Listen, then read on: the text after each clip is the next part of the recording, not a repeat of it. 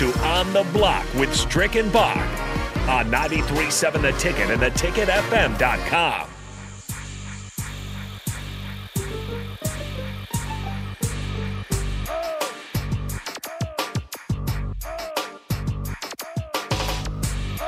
Happy Wednesday to everybody out there. This is On the Block here on The Ticket. I am Jake Bachman. He is Eric Strickland, and we are joined, as always, on Wednesdays by our friend Evan Bland over at the Omaha World Herald. And we've got plenty of sports questions for you, Evan, but I did want to start with just to kind of learn about your experience there over there at Haymarket Park during a tornado warning. How did that go?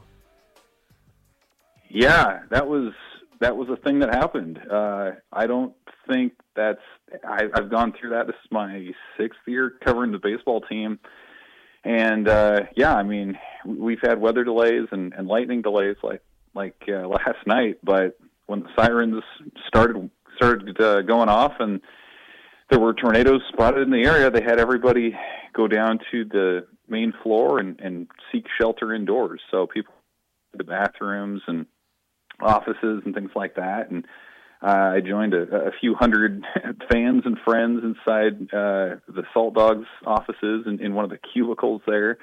So, not the way that I expected the night to go, but obviously they have protocols and everybody did a good job following those. And thankfully, it didn't come down to anything too serious, but, April in the Midwest, you're going to get some wacky weather, and, man, we sure had some of that on Tuesday. Yeah, now you can say you've seen different parts of Haymarket Park than you ever thought you'd see before. But in any case, as far as the baseball side of it goes, was there any idea about kind of what they're going to do with that game where Nebraska had a lead after 3 innings when it was last called off? Right. So Nebraska led 1-0 after 3, and so the first kind of thing that you would think is just play it today, but as it turns out, Creighton was flying out to St. John's for a Big East series this weekend. They were leaving early this morning, so that wasn't a possibility. And the teams will announce something later on. I can say that they're hoping to maybe play it in early May. It's just going to come down to the date that they're looking at happens to coincide with Creighton's finals week, and so academics has to sign off on any kind of a change like that, and so that's why you didn't see an announcement last night.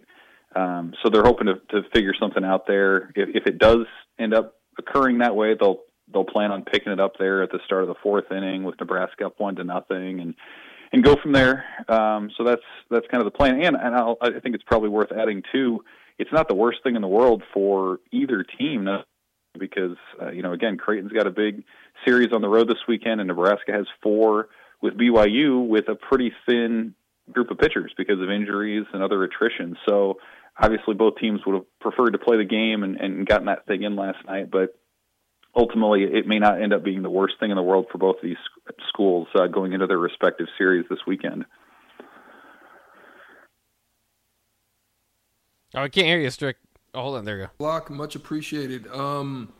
What do you think, man? What is your mind telling you about what the ladies are doing over there at the softball complex? The way they're just dominating the field right now. What are you seeing out of them? Do you think they can make a deep run? Is it or is it just something that's happening right now, just kind of organically? Yeah, it's a cool story on the softball side. Really, it's kind of funny because the teams have sort of switched fortunes from last year. I mean, the baseball side was the one making the dream run last year, and now it's softball. And it's, I haven't watched all those games as closely, but it seems like they're doing it in the same way, in that they find different ways to win. Sometimes it's the pitching, locking things down. The defense has been pretty consistent, and then they can swing the sticks. I mean, it seems like every day there's a highlight of them, somebody hitting a home run or coming up with a big hit or run ruling somebody. And, it's such a momentum sport too, where once you get on a run the way that they have, it doesn't feel like you'll lose again. And by all accounts, the home crowds has been good, and the weather is generally quiet.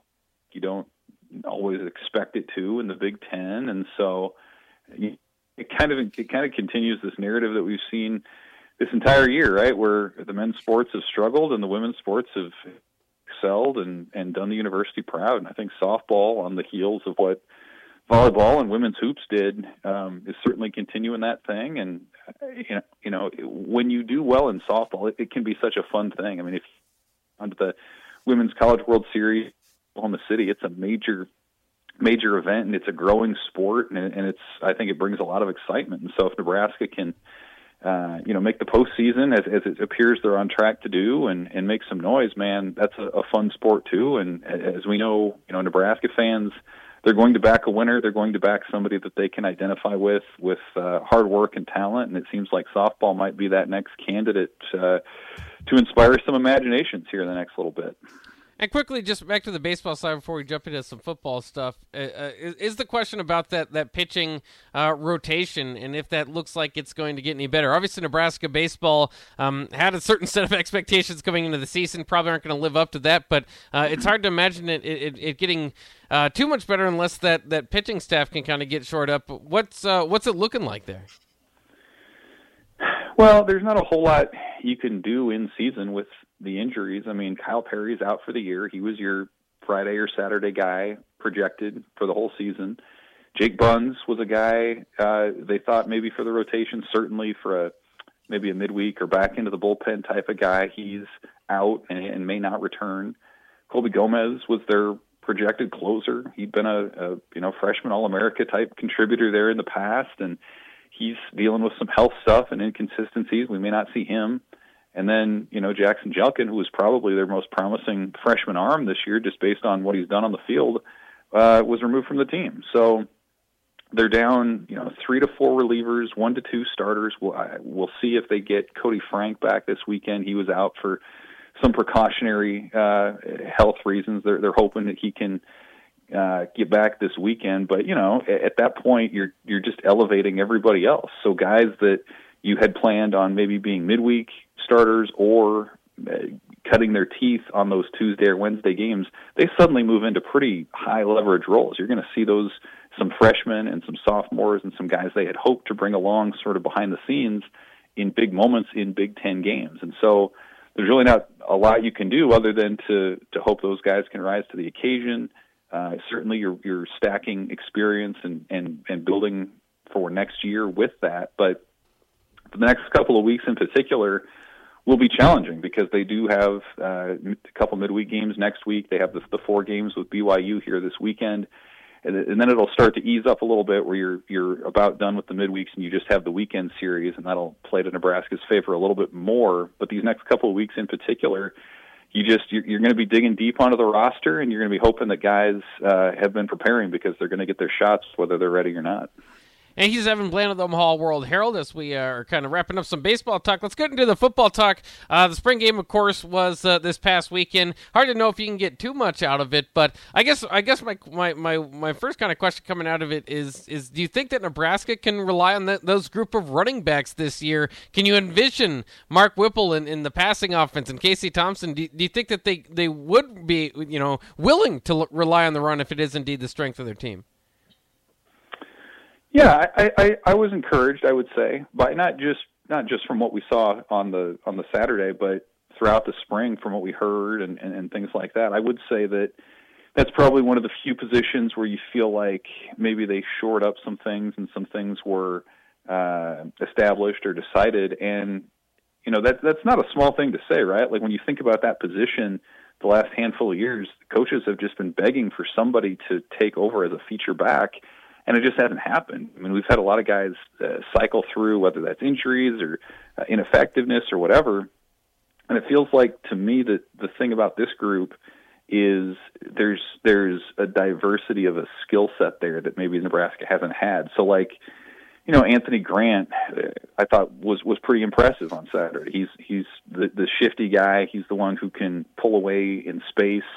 And maybe take one to the house the way that a Nebraska back hasn't been able to for a few years. You have Jacquez Yant, who is the big-bodied bruiser, hard runner, who's you would think maybe an option on the goal line especially, and who's slimmed down a little bit. You have Ramir Johnson, who's probably their fastest guy in a straight line, and who's a threat to catch passes, right up there with anybody. And then Gabe Ervin, who was the starter for a lot of last year and had the ACL injury, he might be the most well-rounded of all those guys, someone who the coaches like as a pass protection guy, can catch passes, has the speed, can run between the tackles. And so it just seems like they have, again, that sort of diversity of skill set that they can insert guys into different situations and see them thrive this season. Now, of course, who knows how that plays out with what the offensive line does and with different areas of the offense, but it does seem like they have a number of different guys that you can point to and make the case that, yeah, these people can break out. And I forgot to mention A.J. Allen, who's a true freshman who was one of their biggest recruits in the class. He didn't enroll early, but you see it in college football all the time where these true freshmen, if they come in and break out at any position, oftentimes it's running back. So it does feel like they have a lot of outs, at least, for somebody to really take off with that running back job. And of course, the spring game ended up being 54,000 plus people there. Not Nebraska's normal numbers, but still pretty good coming off a 3-9 season. Do you think that Nebraska should lean into the spring game a little bit more? I know they already make it kind of a big deal. They did a great job hosting recruits and kind of making it feel like a bigger stage. But it almost feels like Nebraska's got that at least for them. Is the attendance, is the fans, is to make it more of a destination type of thing. Maybe lean into the entertainment aspect a little bit more. I just think that, as far as the records that have been falling by over the last 20 years or so, the crowd still remains strong. And again, it might have been a little bit disappointing for Nebraska standards, but still, I believe at least last check, leading the nation as far as spring game attendance. Right. Yeah. I mean, certainly by Nebraska standards, it was a little bit down. The enthusiasm was probably a bit down, and the format, I would imagine, played a part of that. But sure, yeah, on a national stage, you look around and people aren't drawing the way that Nebraska is, and I believe Nebraska is one of only a handful that charge money for tickets too. So they even made a little bit of coin there on the side. But I was thinking about this week, guys. It seems to me like Nebraska needs to kind of define what it wants the spring game to be, because right now it just feels like maybe it's trying to be a little bit of everything to everybody, where, do you want the event to be for the fans, in which case maybe it needs to be more of a game format and be something that's a little bit more football traditional and enjoying to watch? Do you want it to be for the players and the coaches, in which case it's probably just another practice where you don't put much on tape and you keep guys healthy and things like that, or is it a recruiting tool? And that's probably what it is closest to, I would say, from what we saw on Saturday, where you bring in, what they have, 30-plus guys that they'd offered, and probably well over 100 other, total visitors and things like that. Everything that I've heard from different guys, they coordinated the demonstrations well for the families. They had tours. They were really efficient with people's time. So, again, I think they probably pulled off what they were hoping to pull off, but I would just say that moving forward, maybe the challenge for the school and the football program would be to, again, define who that day is for and then be really good at it. And Evan, before we let you go, we can get some national storylines and opinions from you. How about Clayton Kershaw being pulled after 7 innings into a perfect game today? Can you even fathom this? Yeah. I'm a big baseball guy, and that's tough. And it wasn't like it was one of those 7-inning, 120 pitch type deals. Yeah. He had 80 pitches through 7, and I don't know what the score was. I think they were up 3 or 4 runs, maybe. But man, you've seen 23, 24 perfect games in Major League Baseball history, and you need 6 more outs to do that. From a guy who's meant a ton to your franchise over the course of his career, in Kershaw, I don't know. I get that we're in the analytical age, and that probably says you go to the pen and you worry about winning the game. But man, one game out of 95 or 100 that the Dodgers win, what does that really matter, in the scope of history when you could, be enshrined as a perfect game thrower? So not a fan of it. I guess I understand why they did it, but it doesn't mean I have to like it. Yeah, I don't like it either. The other storyline I wanted to hear from you, Derek Carr now getting top 5 quarterback money in the NFL. Did the Raiders make the right move?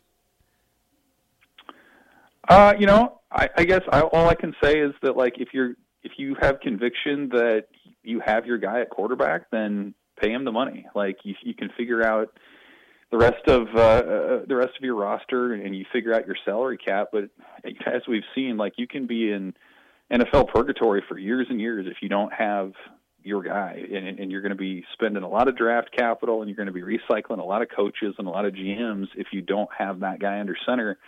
And so, I guess all I can say is, if you're the Raiders and you feel like Derek Carr can help you make a deep playoff run, and he can keep you in a shootout with the likes of Josh Allen and Patrick Mahomes, then, best of luck, and put that money out there and keep that guy there. The Raiders have had a number of quarterback busts over the years. I mean, Jamarcus Russell probably being your most infamous, but, personally, do I think Derek Carr is a top 5 NFL quarterback? No, I don't. But if he's representing your city well, and if he's somebody who's getting you into the playoffs and giving you a chance, then I do think you have to pay him, just because of how valuable that position is. Yeah, I think you're right, too, representing some stability there for a new GM and new coach there for the Raiders as well. He's Evan Bland of the Omaha World Herald. Evan, thanks for joining us today. Pleasure, guys. Thanks. All right, there he goes. Once again, Evan Bland of the Omaha World Herald, joining us every Wednesday at this time. Of course, every day at this time is our opportunity to give you free chicken, but you have to earn it. You have to beat Strick in a shootout. It's time for Shootout with Strick. Your chance to win $15 to Buffalo Wings and Rings. Call right now, 402-464-5685, and strive to break up Strick's perfect week. We talk about a perfect game. He's going for a perfect week right now, 2-0 on the week. It's your chance to break that up. Call right now, 402-464-5685, and beat Strick on Shootout with Strick. That's coming up next here on The Block on 93.7 The Ticket.